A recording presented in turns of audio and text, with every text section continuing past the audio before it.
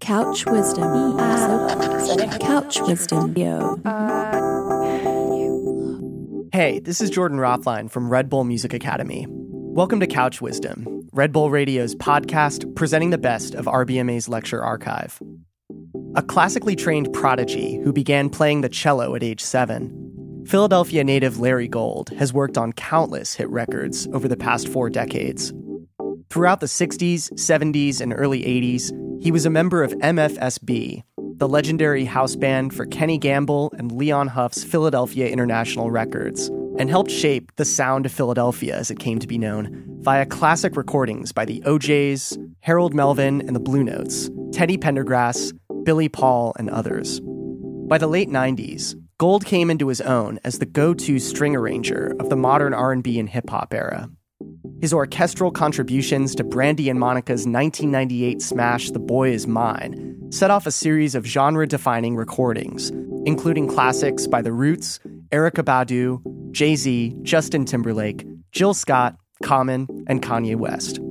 In this episode of Couch Wisdom, recorded at the 2018 Red Bull Music Academy in Berlin, Larry Gold discussed learning and making music in Philadelphia, the Philly sound, creating emotional depth with string arrangements, and his compositional process.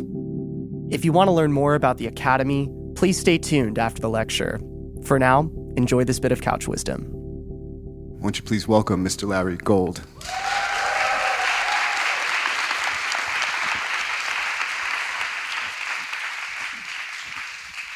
Thanks so much for being here. It's great. This was kind of impromptu, you with the cello. Here this morning. This is kind of what you do every morning, though, right?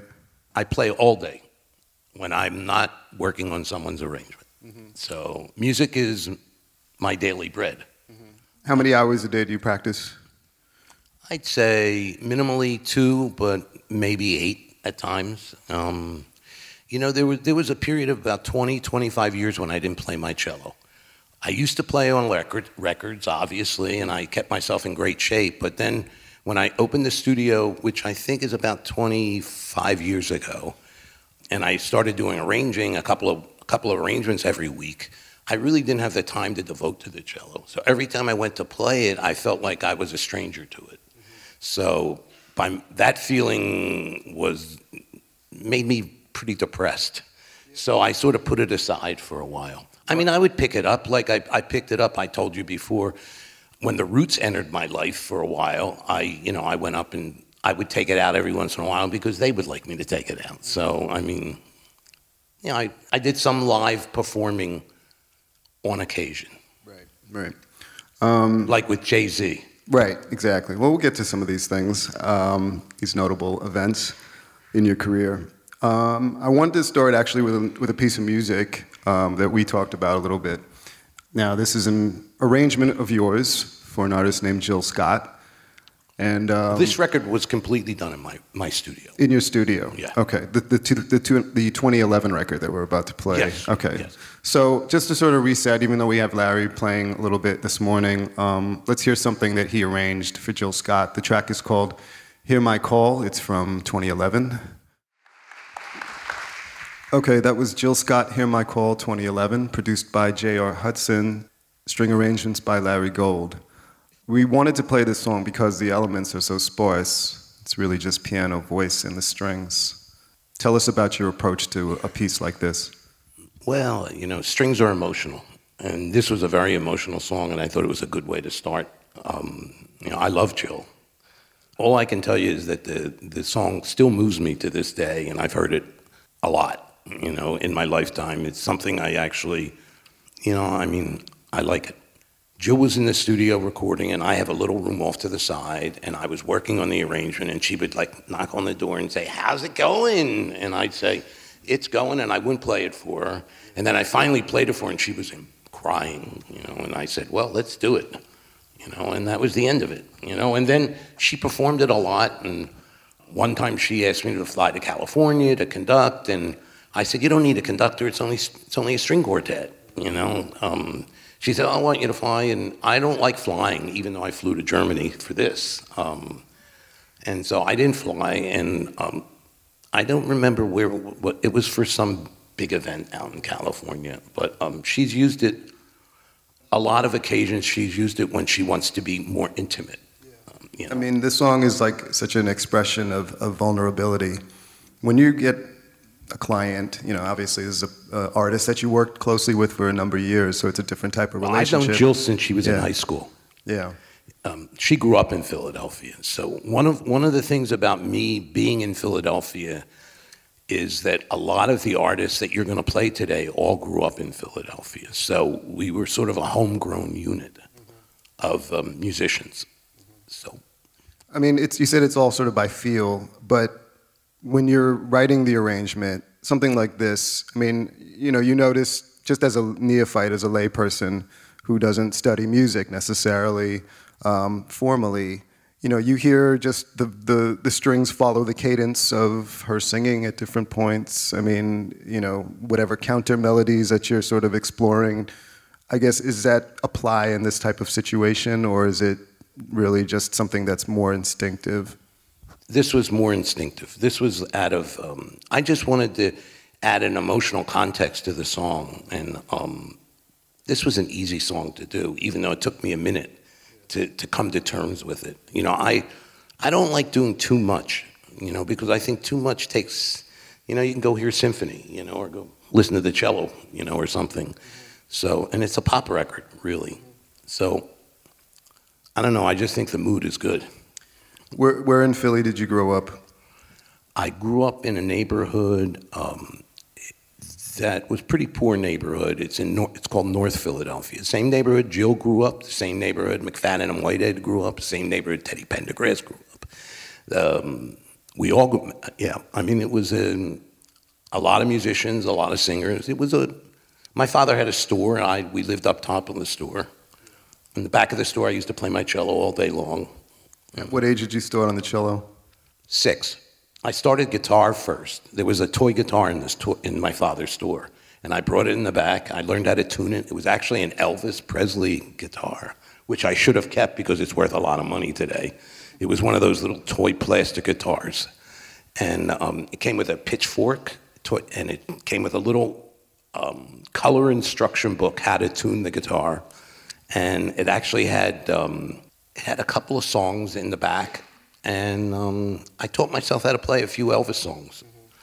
And my mother took me to guitar lessons. 2 blocks away or 3 blocks away, there was a little music store in the early 50s. And the guitar teacher, after going through a few books with me, said, "You got to get him a violin. You know, he's got hands, he's got fingers, you know, he's got ears, you know." And so my mother went to school, and I was too young really to get an instrument, but they took me in this room. And I'm small, I'm petite, you know, I'm not a big man. Petite's a good word, yeah. Okay, I'm not a big man. So if they would have had a bass in that room, I would have taken the bass. But the biggest string instrument they had in that room was the cello. So I came home, the cello was bigger than I was at the time. That's all. And you stuck with this and eventually were classically trained. You got into a pretty prestigious music school, I went correct? to conservatory, yeah. Right. Which one was that? There's a great music school in Philadelphia. And I got in very young. I started studying with the cello teacher there, and I started studying with the counterpoint teacher there. And I was accepted, I think I was around 13 years old. I sort of stopped going to high school.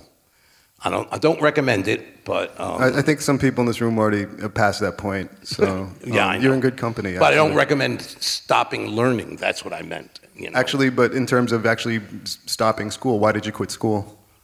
Because I fell in love with music, and I knew music was going to be my life, and I always liked to read anyway, and I figured I knew enough math. I was a little big shot. I don't know what to tell you, you know. And I started playing. So I was playing around town, just like I played here, and somebody asked for my phone number. And somebody that asked for my phone number was the contractor who contracted all the musicians in Philadelphia for the records.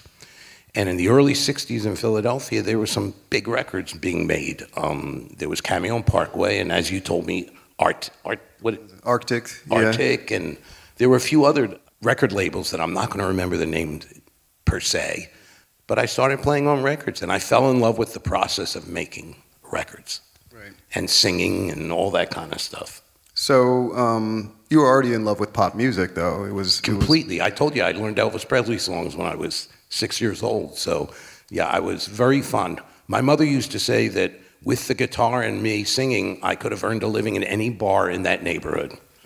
You know, just going to play, and people would have thrown money at me, you know, so. And what was the name of the contractor who picked you out of the crowd? His name was Don Ronaldo, which you don't see credits much on records anymore, but if you go back to the 60s and the 70s, on the back of every record out of Philadelphia, it said Don Ronaldo, Strings and Horns. Yeah. And I was part of that Strings and Horns. And that Strings and Horns eventually became a group called MFSB. What, how many pieces are composed in that string section back then? 6 violins, 2 violas, 2 cellos. And then a full complement of horns, too. And what kind of musicians were converging to work together on these sides? All different kinds. Some were conservatory trained, some were jazz players. It was a combination of people. Yeah. Most of them were formally trained classically, though. On the string side, you mean? On the string side. And then on the other side, it was mostly jazz players? They were formally trained. Everybody's formally trained a little bit, but yeah, they were all jazz players. Yeah. And what did you notice in terms of just this? I mean, I know you've said before that you kind of learned pop music from, you know, an African American perspective because, you know, you're working on black music essentially. Philadelphia is a black town, you know. They didn't make white records. They did. Cameo and Parkway made some white records. Right? Yeah. Yes, they did. But I wasn't included. That was like Bobby Rydell and, you know, and people like that. I never cared for that end of it. I think my mother grew up listening to things that I never really identified with. A little bit I did, but not that much. I identified much more with the early records that I was listening to. I mean, like I told you, Stax Volt and the Motown records I loved. And then the opportunity in Philadelphia was for me to participate on these R&B records. Yeah. So I got into it. I learned, they taught me gospel music. They taught me everything. So it's as black and white musicians. You told me that there was a union for the black musicians and one separate for the white musicians, correct? In the early 60s, that's correct. That's how segregated life was in Philadelphia. Yeah. It's still too segregated in a way, but there's not a black and a white musician union anymore. So you're in the studio together with, you know, people from maybe a different neighborhood or that you haven't necessarily encountered as a teenager. You know, what else did you learn, not just musically, but just from being around this crew of people? Well, they were less formal than my background was, and I liked that a lot. I learned how to smoke reefer with them, you know. I mean, there were so many things that I learned that I can't put in words. I just liked them. They liked me, and I liked them. They liked me for my knowledge, and I liked them for their knowledge. When did you start to encounter producers like Kenneth Gamble and Leon Huff? I was probably a teenager. I would say maybe 16, 17 years old, the first time I saw Leon Huff. Mm-hmm. He was in the record business early on. He did Phil Spector's records. He played piano on all those great Phil Spector records out of New York, and, you know, like the girl groups and all that. They used to have 3 piano players in the room at one time, and Leon was one of the piano players. Leon played rhythm piano. Then there was somebody who played melodic. But I met him then, and I met Bunny Sigler then. Bunny Sigler used to sing opera, so he considered himself like a crossover. He was classical as well as R&B, but yeah, I mean, I got very involved. It was first of all, it was a way I made my living too. You know, it wasn't as if I did it for nothing. That first of all, it was all cash. There was no checks. It was like really sort of like not lawful, I guess is the best way to say it. Off the books. Off the books. Off the books, yeah. Actually, there's one group that you did form, which I'm actually a little bit curious about before you got fully immersed into the soul scene. Well, it was both. But I mean, it was at the same time, simultaneous. Okay. I had a bar band. I had a bar band before this group. Right. And my bar band used to do covers. I played bass, electric bass. And my bar band used to do covers, but we mostly did like Sam and Dave, and we did Percy Sledge. You know, we did whatever we felt like doing. But we weren't the only. We were in Philadelphia doing that, but I think there's probably a band in every city in the 60s. in every city you would go to that were doing that. Well, how did this group form? Good News. Well, Michael Bacon, who still plays music, and I had been friends since we were 11 years old. Michael played the cello, and I met him. We were both cellists in an all-city orchestra. Okay. And, we were friends for years and years and years. And I think, as I told you yesterday, and I'll tell everybody here, I took way too many psychedelics. And I ended up not even knowing my name, which is not good. But this group was sort of like a healing process for me. I went away from my earlier friends, and I did this, and I didn't write most of this stuff, but I played and I sang a little bit, and we went all over the world. I mean, we did the Isle of Wight Festival. We did, many. It got very successful very quick. We were signed to Columbia Records. I hated the record we made. Yeah. I knew I didn't know anything about making records when we were in the studio making that record. They gave us a producer, and all he did was we just, whatever we did live, we did in the studio, and I knew that wasn't right. And I knew none of the songs would be hits because they didn't sound like the other records that were on the radio at the time. Well, what style are we talking about? We're talking about... It was folk music, I would say. I would classify it as more, it was an acoustic guitar and the cello. And I played bass, too. Okay. And we both sang, and that was it. And we made a lot of noise. I play a lot of cellos, so, I ate up a lot of space with the cello. And Michael had a good voice. Michael sounded a lot like James Taylor. To this day, he has a band with his brother Kevin Bacon, who's world famous, called the Bacon Brothers. And I don't go hear them because I don't like them, so I don't know what to tell you. Sorry, Kevin. Yeah, sorry, Kevin. But if they were in the room, I'd say the same thing. I think it's also interesting because, you're relatively young and you're getting this major record deal. As a young person, sort of dealing with, music industry is different now, but that same experience might be something that people in this room encounter in terms of like being involved in something from a relatively early age that they're not ready for. What do you think you can sort of impart as far as advice goes in dealing with a situation like that? Well, I never listened to anybody. Like I said before, I quit school early. I mean, I was really I thought I was like a street kid on my own, in the 60s. And I'm not recommending that. This group had an agent, had a lawyer, had a manager, had all these people that told me what to do. It drove me crazy. And at the end of the week, if we made a couple $1,000s, I'd go home with $200 or whatever it was. I don't even remember what it was. And I hated that. I hated that because, it was just like, I know they made a living, and to this day I have a manager who got me this gig. So, it's part of reality. And a lot of times, when you're little, you don't think they know what they're talking about. You're like, oh, I know what I'm doing. And especially if you were a hippie, and involved in drugs, for sure, you didn't listen to anybody. The hippies had an expression, don't trust anybody over 30. So here I was all of like 16 or 17 years old, and all these, I had a manager who was probably in his 50s, and it was not a good experience. I met Clive Davis, and I met a lot of different people, a lot of different artists that I admired. My goal before this record, they kept on saying, oh, well, this is the next Simon and Garfunkel. That's what CBS signed us. Oh, Columbia, this is the next. So I said, oh, great. Well, why don't you get Paul Simon to produce the record then? So we actually had a meeting with him, but he wasn't, he didn't even produce his own records. Well, the thing was I had already had a taste of what the Philly records were prior to this. So when I gave this up, I knew I could go back there.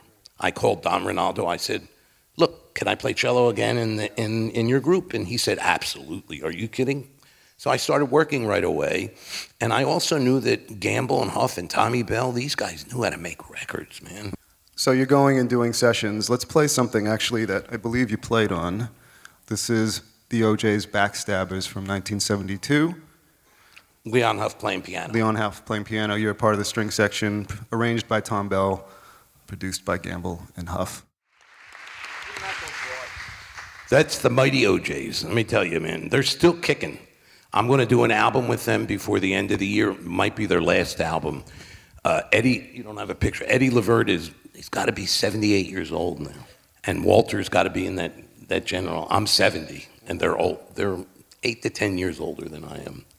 The person who actually wrote the lyrics for that song was my good friend John Whitehead, who's not with us anymore. And he told me that he was living in what we called government housing. You call government housing maybe, but we called the projects in Philadelphia. And he came home one day, and his wife, young wife, was outside talking to people sitting on these two guys. And he went upstairs, and he got really mad. And they smiled at him. He went upstairs, and he wrote, "They smile in my face all the time. They want to take your place, the backstabbers." And he wasn't working for Gamble and Huff at the time, but Gamble and Huff had a little office in those days. And he went in and he sang, he would say, this is the way he wrote a song. He would go, "They're smiling in your face." He would come in and just sing the melody to you. And he sang the melody to Huff, and Huff started playing the piano, and it turned out to be a big hit. And turned out to be a career maker for my friends John and Gene. And that's the story I have about that. When you're going to work every day, you're going to, I guess, Sigma Sound Studios in Philly, right? And you are a part of these sessions. I mean, we could literally sit here for hours listening to different Philadelphia soul records that you were in on the sessions for. Did you have an idea at the time that this was something really special? I knew that was a hit. It sounded, if you listen to it, if you know the history of Motown and the history of commercial black music, this sounds like a hit. And I would go in, and sometimes I would get the chills. I would just sit there and listening back to, before we even put the strings or the horns on, I would just sit there and think about just how brilliant the vocals were and how brilliant the rhythm was. I mean, that's Norman Harris playing guitar, who's no longer with us, who was my dear friend. I mean, these were great musicians. What about the arrangement of Tom Bell? I guess, you can either use this as an example. You can barely hear the strings. But I think when you hear the strings, though, it's like this just wave of something. Tom Bell was I used to say he was the Black Burt Bacharach. He was the greatest young black arranger in the country at the time. And Atlantic Records knew it, as well as Columbia Records knew it. And, they gave these guys carte blanche. In those days, these were street kids. They gave them whatever they wanted. They knew that they had something special in Philadelphia.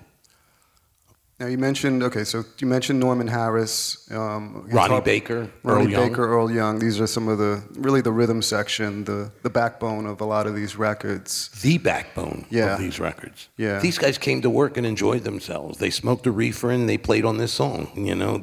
That was what they did. How many songs in a day would you typically do? As a rhythm section, I bet they did at least 3, 4. Tommy Bell would do even 5 or 6 a day, but it'd go a late day, But it was all based on what you heard the piano do. Like in Tommy Bell's songs, he was the leader. He sat there, and the guitar fit in, and the bass fit in, and the drums fit in, and they kept going and going and going, and Gamble would be in the booth, and Gamble had the words, or whoever was the lyricist would, and they would all, the vocalists were never there. Very rarely were the vocalists there when they were cutting rhythm. The vocalists came in later, and they rehearsed them, and then the strings and horns came in last, and then it was mixed. Right. So you got a chance to see it almost to the fully formed at that point when you guys came in with the strings.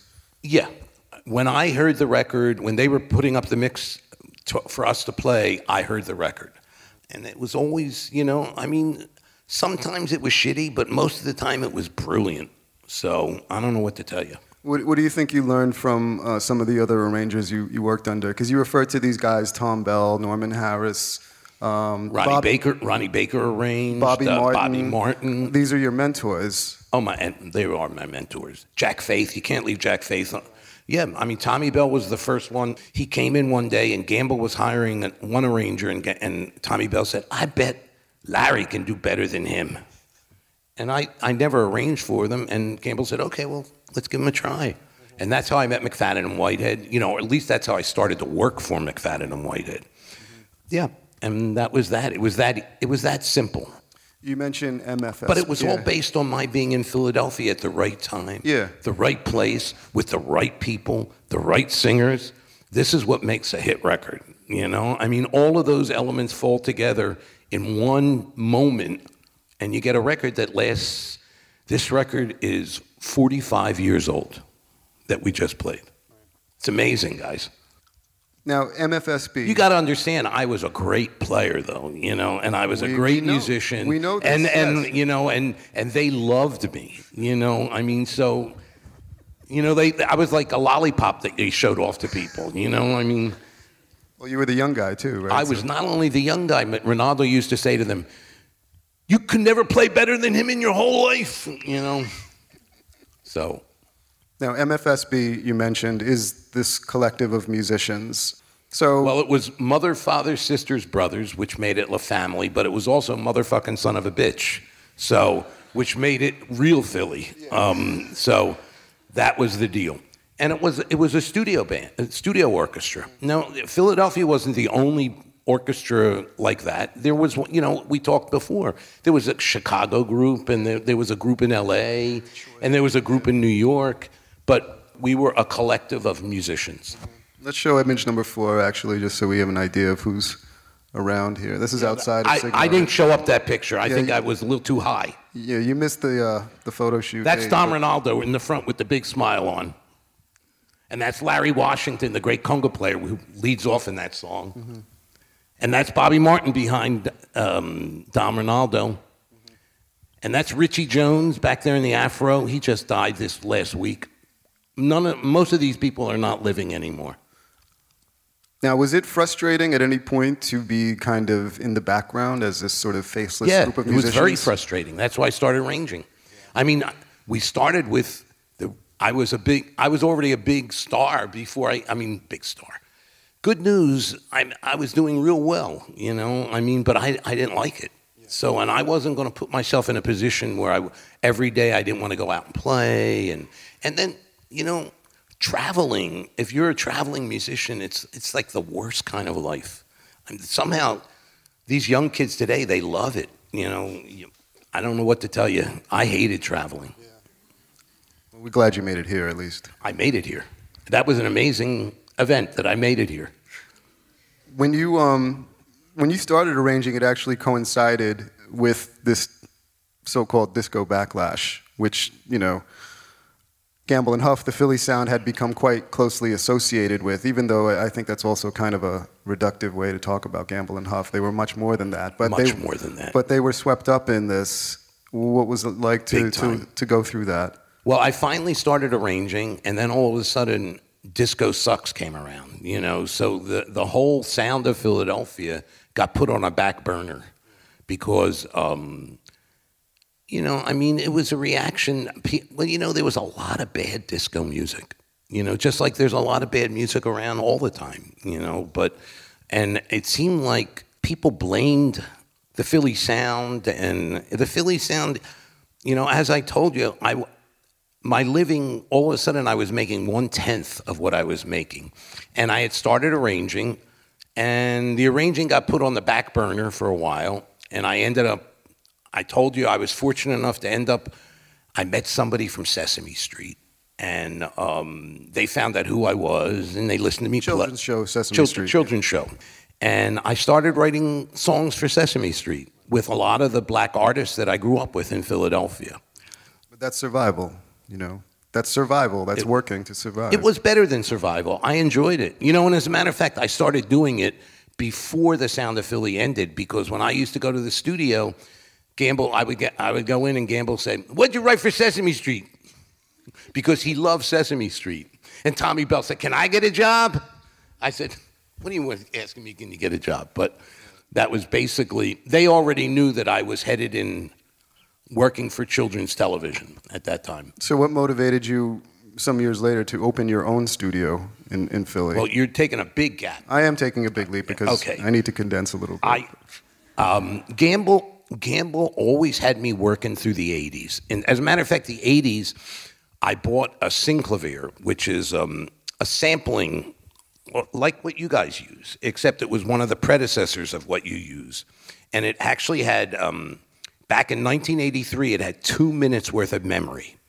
And I could record a whole song in this box, background vocals, everything that I needed. And I actually started producing more those days. And mostly how I got into it was producing. In the 80s, there was a wave. The R&B wave ended up being a lot of teenage groups. New Edition was one of the most famous ones of the. But there were a lot of other. There was one in Philadelphia called the Whitehead Brothers. And they were John Whitehead, my dear friend who wrote Backstabber's Sons. And Gamble had me in the studio at night working on an album with him. And they were like 13 years old. So I started working on an album with them, and eventually that album never came out. But I was at Sigma, and I was learning how to engineer. I was learning other trades. I mean, I always had a little bit of knowledge, but I was not hands-on. But I became hands-on, and the culmination of this story was I did a lot of teenage R&B during that time. And it ended up with the Whitehead Brothers had a big hit record. I think you know the year better than I do. I'm not going to remember the year, but I think it was almost 1990 or something like that. And a little bit before the Whitehead Brothers, we got involved with Pop Art Records, which was one of the first early hip-hop labels in the United States. They had Fresh Prince and Jazzy Jeff. They had LL Cool J. They had Salt and Pepper. They had, I don't even remember how many different acts they had. Steady B, who was from Philly, Roxanne Shante. Roxanne Shante. They had Cooley C, who ended up in jail, and cool Steady B too. Yeah, they had a lot of records. So I ended up helping Lawrence Goodman, who owned Pop Art. I didn't produce those records, but I helped him with the music because he wasn't making any money from the samples. He was giving that money away back to the people who he borrowed from, the samples. So what he would do, as I told you yesterday, he'd come in and play us a record and say, can you make something that's similar in feel? And, and we did. And it was a cash job, no names involved. And, he would give us a G or whatever it was in those days, for the record. And I got to meet all those young people then. And then after the Whitehead Brothers was a big hit, all those people entered my life again because I had a little studio. I moved from Sigma. Sigma almost went bankrupt. And I moved from Sigma to another studio, and I had a little room there, and everyone just started showing up. I told you Rodney Jerkins showed up, and Jazzy Jeff, he was Jeff, he's not Jazzy, but Jeff showed up, and a lot of people showed up. The beginnings of a group called the Jazzy Fat Nasties showed up, which were one of the products that the Roots produced. So I started meeting a lot of by that time, let's see, how old was I? I must have been in my 30s, getting to be my late 30s. And I felt like there was going to be a renaissance of Philadelphia. And I knew it was going to include some live. There was some live play. Michael Jackson ruled the waves in the 80s. His records, Quincy Jones was a genius, and those records, they ruled the waves. But Jodeci was all live music, and some of these other records that were coming out was a lot. They were guitar players and bass players and maybe drum machine. And I thought to myself, well, this is the way I was going to make the Whitehead Brothers record. That was first off. And including, there was a song on the Whitehead Brothers record called Beautiful Black Princess that was just piano and voice, and I put strings on, and people loved it. And I decided, I didn't like the studio. I didn't like the owner of the studio I was there. And so I thought, okay, I don't have a lot of money, but whatever money I have, I'm going to try to find a place, and I'm going to build a room that I want to build.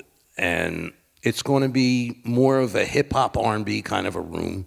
So it got to the point where it was the room was so loud, you could turn the volume up so much your ears could bleed. But the kids loved it. You know, that was more important. Loud was more important than good, even though it was good. But loud was very important. The first thing these young producers would do, they come in and the knob was there, and they turn it right to 10, you know, no matter what record was on. So, and that studio got to be very successful. And Rodney Jerkins was one of the young producers that came to that studio? He was one of the young producers who came around. As a matter of fact, the first year we were open, or no, maybe it was the second year. Again, you know, I mean, maybe I did too much drugs because I don't remember years and things like that at varying different It's okay, things. we have the internet for that. So. Right. Well, Fact the boy's mind was, the record was made. The vocals weren't done in my room, but the record was made in in the studio. And you did the strings for this record, I did correct? the strings. The melody on this was like, it's like a theme, you know? It's like a Godfather theme or something. Da-da-dee-da-da-da-dum. You know, it was like very Italian. And I thought it was really cool because the harp was classical, obviously, and I thought it was cool driving it against Brandy and Monica singing the way and the bass, boom, boom, boom, including with the breakdown, you barely hear it, but the cello's going boom, boom, boom, you know. It always ends up that strings are mixed so low, you know. It always bothers me, but it's not a string record, so I don't know what I'm saying, you know. What do you think you learned from, I mean, besides, you know, the exuberance and the energy of the younger producers and artists that you were working with? Because this is really this chapter in your career where you're working with people of a different generation. What do you think you learned from them? I think it was both. They learned from me and I learned from them, you know. They just had a love for it. And, you know, when you have a love for music, that's something you share in common. It's as when we were talking about my earlier career, and they had the love, you know, I mean, and they were young and exuberant and stayed up all night. I would go in the morning and I would go in the studio 7 or 8 o'clock in the morning to work on arranging, and they'd be there from the night before, you know, all crashed on the couches, you know, and the music was so loud you could hear it down the block. And I knew, you know, I tell people that was the first time I really knew I had a studio, when I used to go in and see people sleeping there and had been there all night. Because that's how much they loved it. How would you describe the producer-arranger relationship? Well, with Rodney, I'd known him since he was 13. So that was a special relationship. You know, he called me, he had nicknames for me, and it like was what? special. Like Larman was one of them, Philly Dude. You know, I mean, I don't remember, you know. I represented the history of Philly music to him, though, you know, being in the room at the same time. You know, he would always ask, what do you think? What do you know? And I was free with my opinions. It was my studio, you know. So I was definitely free with my opinion. Rodney was the first of many young producers, but Rodney brought the roots to my studio, because when this record was so big, Amir Questlove, he wanted a little bit of that. So they showed up, and James Poyser, who's another great young producer at the time, showed up, and I started building other little rooms to accommodate everybody, that they had their own little studio. Just like I see this place has all these little rooms. And so my studio was, well, this was 98. So from 98 on, I started building these little rooms, to the point where I don't own the studio anymore. Some other people own the studio, but Amir still has a studio there. The Roots still have a studio there, even though they're in New York all the time. Amir has a record collection there of, you know, his record collection still at the studio. And then they introduced me to so many other people. As I told you before, Amir was so happy to be there and to be part of it, you know, that all of a sudden, you know, he would share me with whoever he could share me with. And I felt really blessed that I had such good young friends, to be perfectly honest with you. I mean, that Philly neo-soul roots hip-hop scene from that era is, for a lot of people, I would imagine, you know, some of the people in this room, you know, that's like the Gamble and Huff era to a prior generation. I mean, that represents like you know, a really classic era. Well, the Roots' first album they did in my studio was Things Fall Apart. And there's interludes that I participated in. There's an interlude called, see, I'm not going to remember all these titles, but Love Love of My Life. Love of My Life. There was that. I remember the melody, that I came up with, and they went crazy. And then I did a bunch of other arranging for that record, a little bit here and a little bit there. You Got Me has strings on it. Very subtle, though. It's very subtle. It's tough to hear. Yeah, I mean, it's very subtle. And it was mixed too low. Bob Powers. Don't want to mention any names, but Sorry, yeah, Bob. It could have been mixed louder. I mean, that's all I'm saying. I mean, but do you think also this is to actually mix the strings higher for that era is kind of a bold move too? Because I think they were afraid. Look at Rodney's record. Look how low the strings are there. I think that they were afraid that I was going to whitewash hip hop, or something. I don't even know, or clean it up, or I really don't know. But what happened was, within a few years, I had at my studio Timberland, I had Pharrell, I had, I mean, I can't even remember all the names that came through, but the studio became a hotbed of what was creatively happening at that time. I mean, I did Jill's first record, where the strings you can hear. Right. It was just a great time. And we had a club. There was a club that featured, so every Tuesday night, it was like an open, I had electric cello. I used to come and play. See, that was the little bit of playing I did, and they loved it, and Jill would get up and improvise, and everybody, and Amir would show up, and Tariq would get up, I mean, it was fun. It was called the Hot Club, I guess, in Philly. It burned down, it was so hot. You mentioned Timberland. Timberland came to visit at the studio and stayed for like a month and a half. He was only going to come for like a night. He had a bus outside. We had a studio in the back and a bed, but a studio in the back on the bus. And he came up and we were having a party. It was around Christmas. It was like December. And he fell in love with the whole situation there. And he ended up staying for like 6 weeks. And then he probably went to another city and did the same thing. I don't know what to say. But he would come back. I mean, I did Justin's first few records. And they came back. They even flew back. One time, Justin flew back with Cameron Diaz, was his girlfriend. And she came to the session. That was sort of an interesting evening. But I think we did What Goes Around that session. Do you have a preference in terms of material that you get? I mean, this is like you're providing you're a craftsperson providing a service on some level, but also it's a creative endeavor. Is there a preference for you when you actually get the material in terms of subject matter, in terms of what it is? There's no real preference. I like to have at least a week to think about it. I don't like doing it on the spot. But, to people like Timberland, they want it done then, Oh, come on up with 4 musicians and, and bring 4 musicians in and we'll just sit around and you just write something, I mean, so I did. That happened on more than one occasion. Like, I don't like saying that I can do it overnight or in one day or something like that because first of all, I don't like having that kind of pressure. But like Flashing Lights I did in one evening. Next day I recorded it. Kanye just sent it to me. I think Kanye tried an arranger in California and he didn't like what they did on that album. And I think what happened was someone mentioned my name to him and he just sent it to me and he said, "Can you get it to me tomorrow? I'm mixing it." And I said, "What do you mean get it to you tomorrow?" I mean, and he said, "And I want a big string intro." I said, "Okay, well, give me one day and I'll record it the next day." And I think there were 2 or 3 songs that I did on that record. Right, the graduation record. You're right. So then you're pulling it together at the last minute. Do you have go-to people that you... I have a string section that I've used. Yeah, as a matter of fact, 1 or 2 of the string players I've known since the 80s. And the rest are young people, from the schools and I'm always trying different people.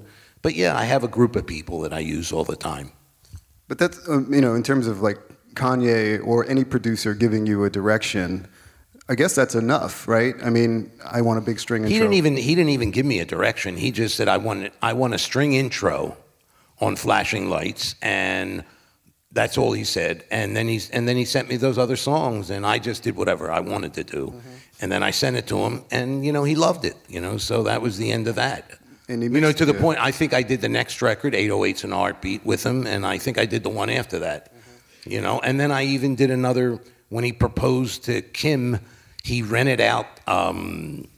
I think he rented out where the San Francisco Giants play. He rented out the ballpark, and he had an orchestra, and he proposed to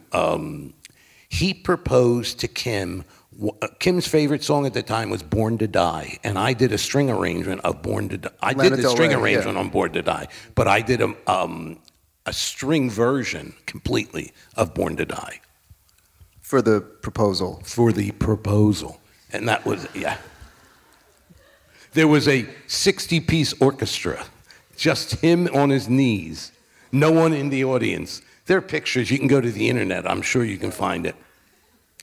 Wow. And I didn't go. He didn't invite me to come and conduct. You didn't get an invitation to the proposal? Nah, and you did the string arrangement? I sent the arrangement. That's got to be disappointing. It was bizarre enough that I would have probably gone, but I didn't go. When you're working, I guess when you're working in the pop realm, you mentioned Lana Del Rey, and you've worked with... Well, Lana Del Rey, my hookup was Emile Haney, I told you that. Right. It comes from hip-hop. Right.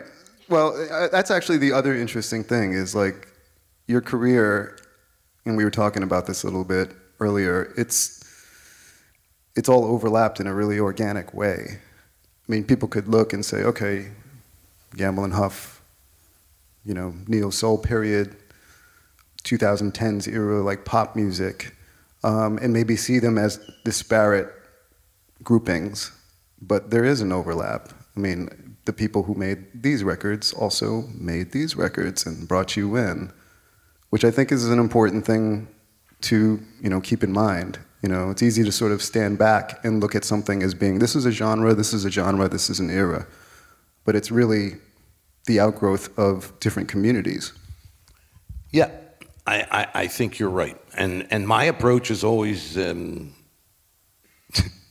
just adding Larry Gold at this point, which is part Gamble, part Huff, part Bell, part classical music, part, there's so many different parts that I don't break myself down.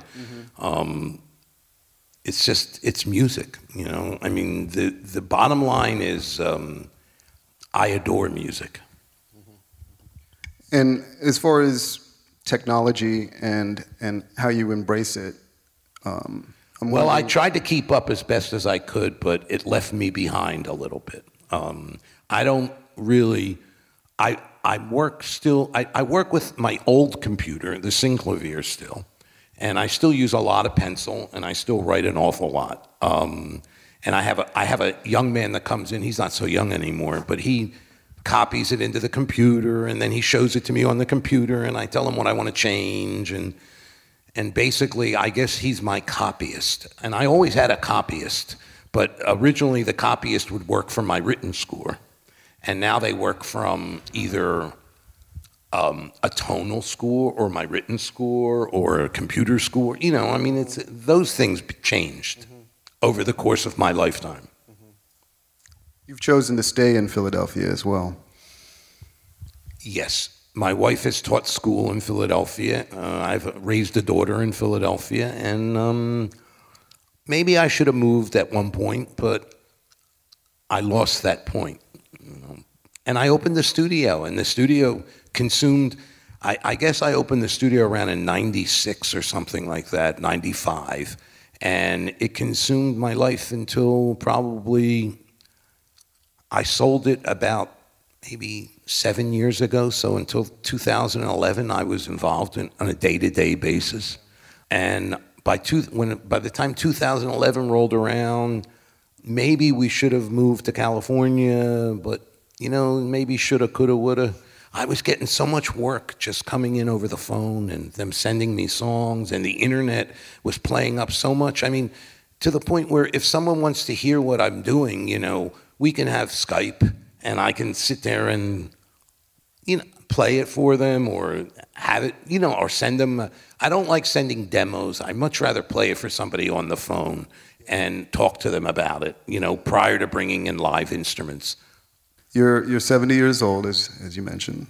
What haven't you done that you still would like to do? Well, I could name a zillion things that I'd like to do, but whether life will let me do those things or not, I've never done movies per se. I would love to do a little bit, just to see. I'd love to work with some people, that I like collaborating, and I don't get the chance anymore because everyone moved out of Philadelphia. I'm sort of left by myself a lot of. The Roots moved, and Jill moved, and everybody moved. And, in life, when you move to another area, you build new friendships and new things. So in one way, I feel like I've been left aside, and at certain times, I feel that way. But I'm also fucking 70 years old, So, give me a break here, Most 70-year-olds don't even get out of bed, So what they do. But I don't know what I expect. I think my expectations since I was a little boy have been way too high, but that's what drives me. The sort of last question I want to ask you is, when you talk about strings bringing a depth of feeling to a piece of music, it's of course the sound of the strings, themselves, but the instruments don't play themselves. And the arrangements don't write themselves. These are from people.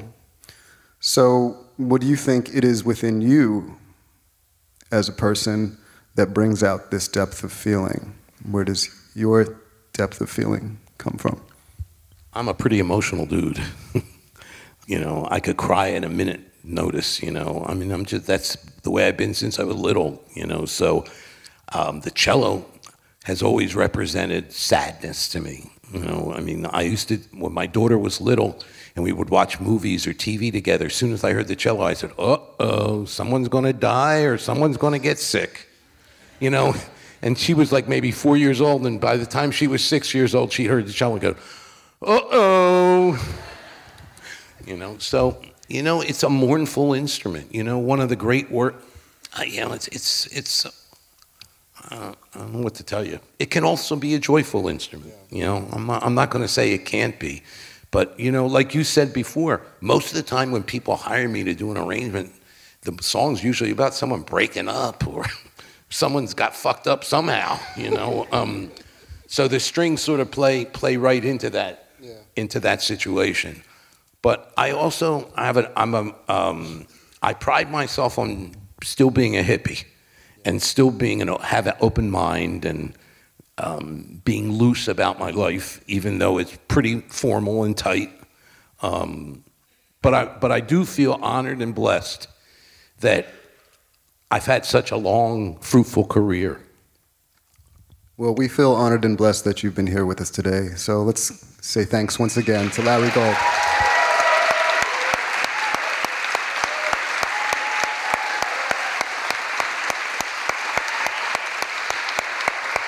Thank you.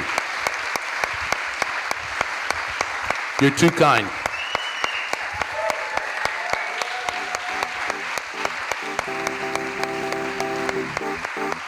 I'm going to get verklempt.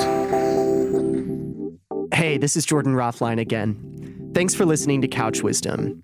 Before you go, I just wanted to take a minute to tell you a little bit about the Red Bull Music Academy. The whole thing is a world-traveling series of music workshops and events. If you want to find out more, check us out at redbullmusicacademy.com. Also, if you liked what you heard on this podcast and you're not already subscribed, please go for it and consider rating us while you're at it. It really helps other people discover the podcast. Finally, there's a whole world of other great music programming like this to check out at redbullradio.com. That's all for now. Thanks for listening.